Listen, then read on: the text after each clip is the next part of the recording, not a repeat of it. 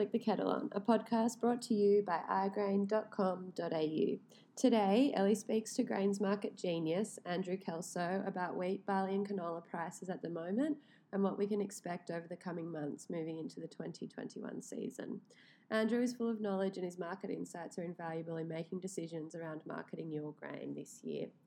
Pour yourself a cuppa and enjoy. Let me hand over to Ellie to ask Andrew a few questions. Good, thank you, really good. Thanks for joining us this morning, and thought we could begin by just discussing the barley market at the moment, if that's okay with you.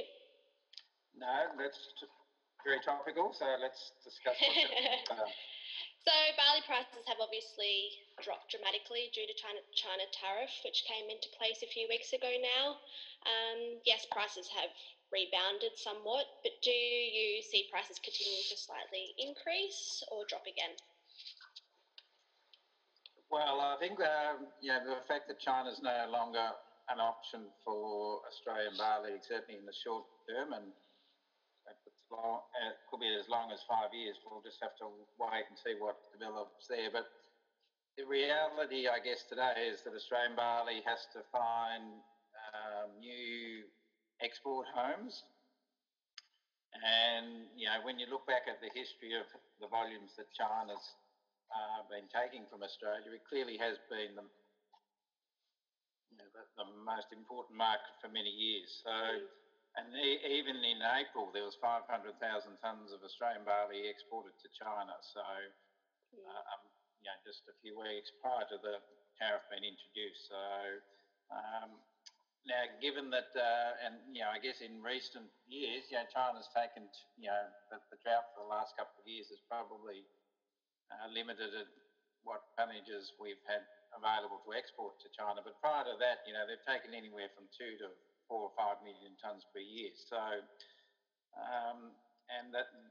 so they're the most important market. If they're no longer an option, then the next best option for Australia is to, we have to look elsewhere. And, the barley exporters' credit, they've opened up a number of new markets over the last couple of years, albeit much smaller volumes. Thailand has emerged as a market, and they're taking 300,000 or 400,000 tonnes these days.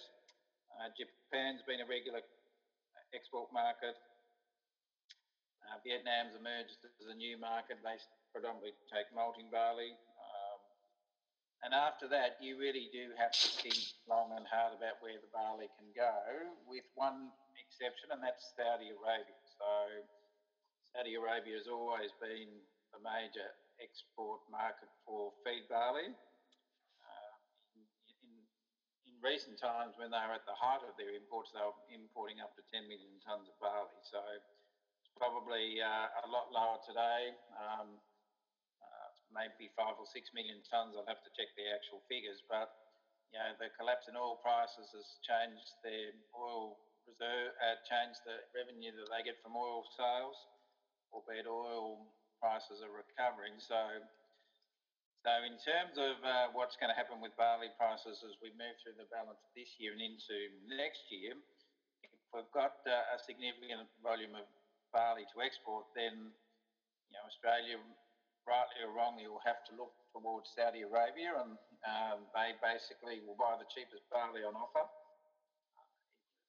And so the fallout of all of that has been is that now Australian barley, feed barley certainly, is priced at export parity into a market like Saudi Arabia. So Australia really hasn't exported much barley to Saudi over the last couple of years. So if we can't export the volumes to China, then the fallback position has to be that Saudi Arabia will have to be on the radar for Australian exporters. And the only way that Australian barley can be shipped to and sold to Saudi is if we're competitively priced compared to the alternative options. And they basically are either from the Black Sea or Europe. So that's why the prices are where they are at the moment. They're reflecting that ability to be priced competitively into Saudi Arabia. In terms of what prices might do between now and the end of the year, well, obviously they're going to be heavily influenced by what happens to production outcomes through Europe and the Black Sea. Um, those crops are growing at the moment and they'll be harvested through July and August. So by the middle of the year, we'll have a pretty good sense of what's happening from a production outcome from a world barley point of view in that part of the world. And obviously, the other thing that will have a big influence is what happens to the Australian currency. And I think most growers are aware it's certainly been very strong over the past few weeks. It's probably at the height of the coronavirus crisis back at the end of March. The currency fell to 55 cents against the US dollar.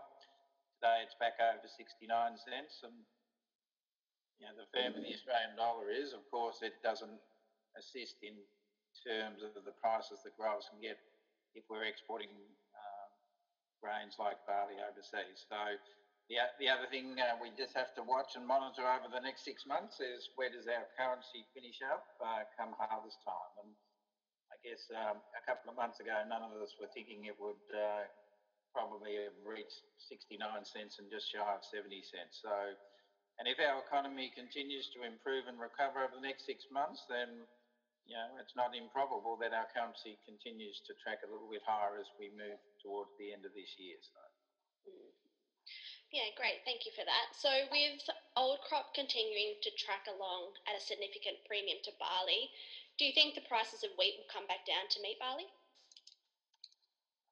Look, I think what will probably happen over the next 6 to 12 months is because we've got all this uncertainty about where how much barley we can ship overseas.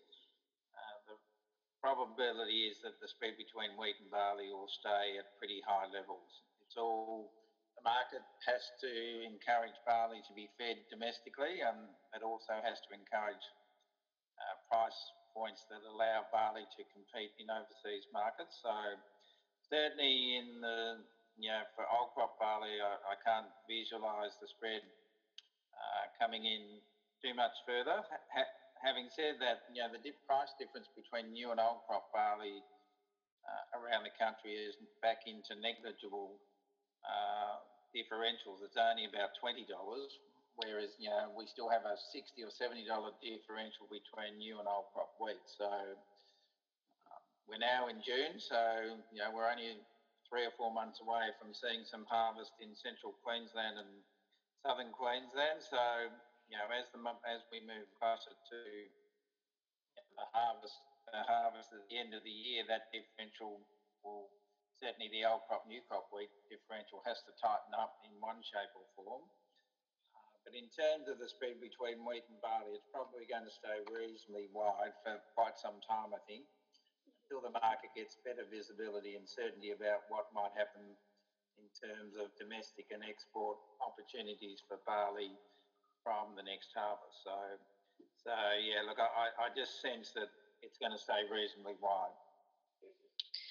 This leads me into my next question. So I've got a few growers in Victoria who still have a bit of old season wheat on farm. So at what time of year do you think prices for old crop will start dropping out and just not picking back up due to new season? Well, that's already started to happen, to be honest, Ellie. Probably the old crop, new crop wheat differential, perhaps in March or April was probably an $80 difference. It's now probably tightened up to $60.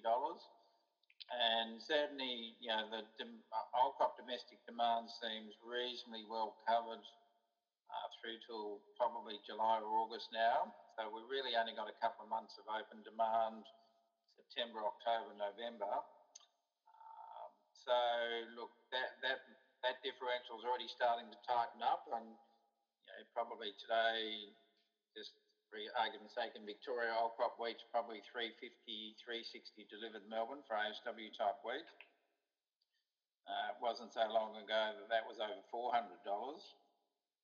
So we've seen quite a big drop in the past month on old crop prices.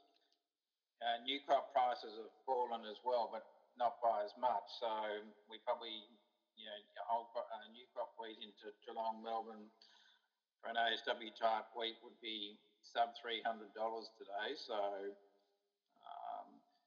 everything else being equal, if we continue to get good rainfall through the winter, new season's production prospects look healthy as we move into September, October, then that premium of $60 or $60 to $70, which exists today, probably won't stay there right through till harvest time. It'll probably start as we move into July and August. That premium potentially could continue to tighten up.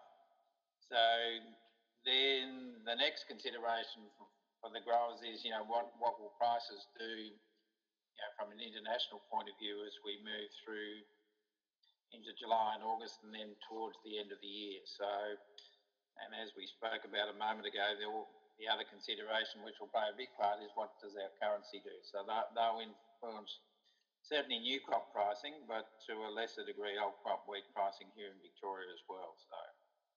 Yeah, very interesting. And I've also had a few growers in Western Victoria who've changed their new cropping plan due to the China tariff announcement. Do you think this was a wise decision? Look, I think it probably was because, as I've commented on a couple of times, there's a lot of uncertainty as to what and where the volumes of Australian barley will go over the next 12 months. We certainly will produce more barley here in Australia than the domestic market requires. So the reality is some of the volumes that we are producing will have to go overseas to export markets, and without China, Saudi Arabia probably has to fall into the category of a market that will have to be pursued. Because the reality is there's not a lot of markets overseas that use barley. There's only a very finite number of markets, and China and Saudi Arabia dominate the barley import market. So after those two countries, as we spoke about earlier, there's not too many that we can really pursue. So in terms of, I think as we touched on before, wheat prices look as though they're going to hold on to a reasonable premium to barley. So if farmers get comparable yields on wheat to barley, then they're better off growing wheat. And look, the other one, canola prices are holding up very well. Europe is looking, the reports I'm seeing are suggesting they'll need 6 million tonnes of canola imports in 2021. A very strong preference for non-GM canola. So look, I think canola will hold up pretty well relative to barley, so that's the other option. And then there's also things like legumes. Not sure whether you're aware, but India announced this week that they would lower the import tariffs on lentils up until the end of August. That might not be the case at the end of this year, but we're certainly seeing a bit of a resurgence in lentil prices just at the moment. So if there's any growers in Victoria that are sitting on old crop lentils, there's probably an opportunity to move those on in the short term because there's certainly an increased interest in lentils just at the moment. So. Yeah, I do have a couple of growers that do have some lentils on farm. I was made aware of this yesterday, so working on that one. This one leads us to our last question, Andrew. Recent dry weather in Russia and Ukraine.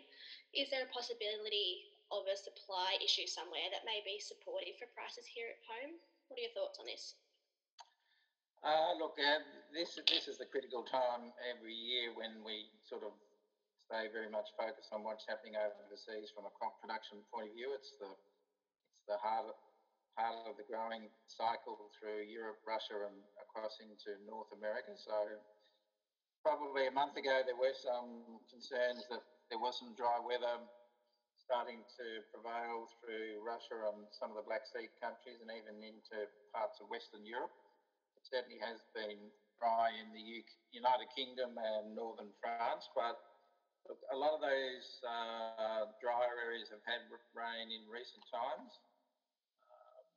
And obviously now what's required is ongoing rainfall and favourable weather as we go through June or July, because that's when yields will ultimately be determined. So the concerns that were evident a month ago have probably dissipated a little bit. Having said that, there is still lingering concerns and discussion around yield outcomes and production outcomes through some of these European and Russian areas. So, the Russian government certainly cut back their wheat production prospects marginally. Certainly a little bit lower year on year. Ukraine's back a little bit.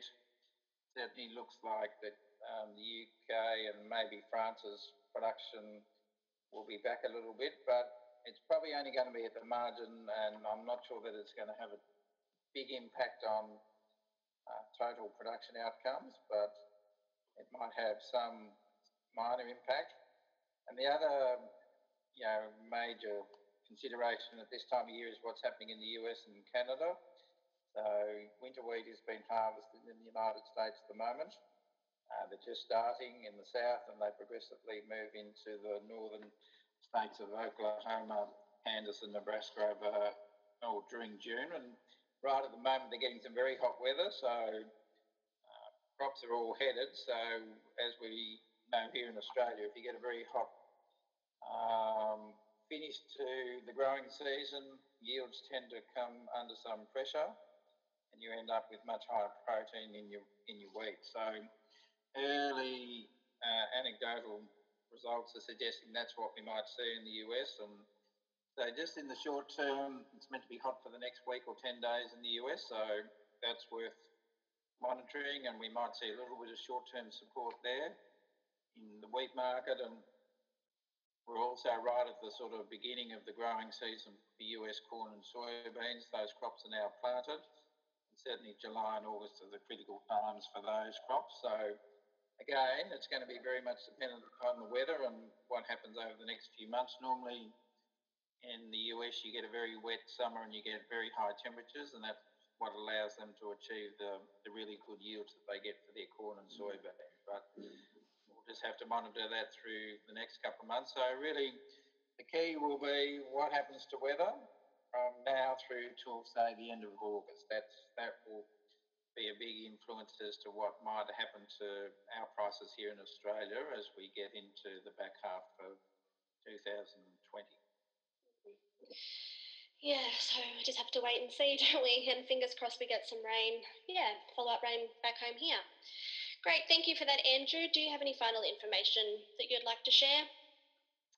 No, look, it's been a challenging couple of months for everyone here in Australia, but obviously we've had a couple of left field events that have certainly had a major impact on the Australian grain industry, and nothing more than what's happened with China and the barley situation. So it's not an easy one, and sometimes these left field events are the hardest ones to predict. So really, I think the price points that we're dealing with, unless something changes overseas or our currency suddenly has a change of heart, we're probably working with the prices that we're seeing today are probably realistic in terms of if we're going to move to an export surplus again next year, which it appears that we will.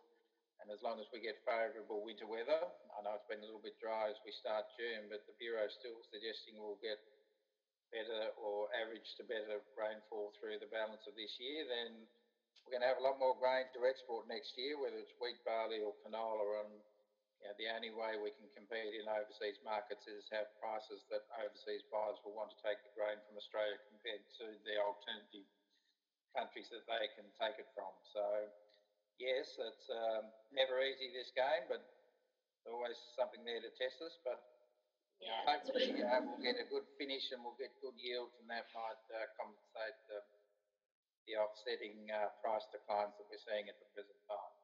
And bring on a good year. That's right. Thanks for your time today and your insight into the market, Andrew. Your time was greatly appreciated, so thank you for that. Okay, Ellen, thanks for your time. Thank you. Have a great day. You too. Bye.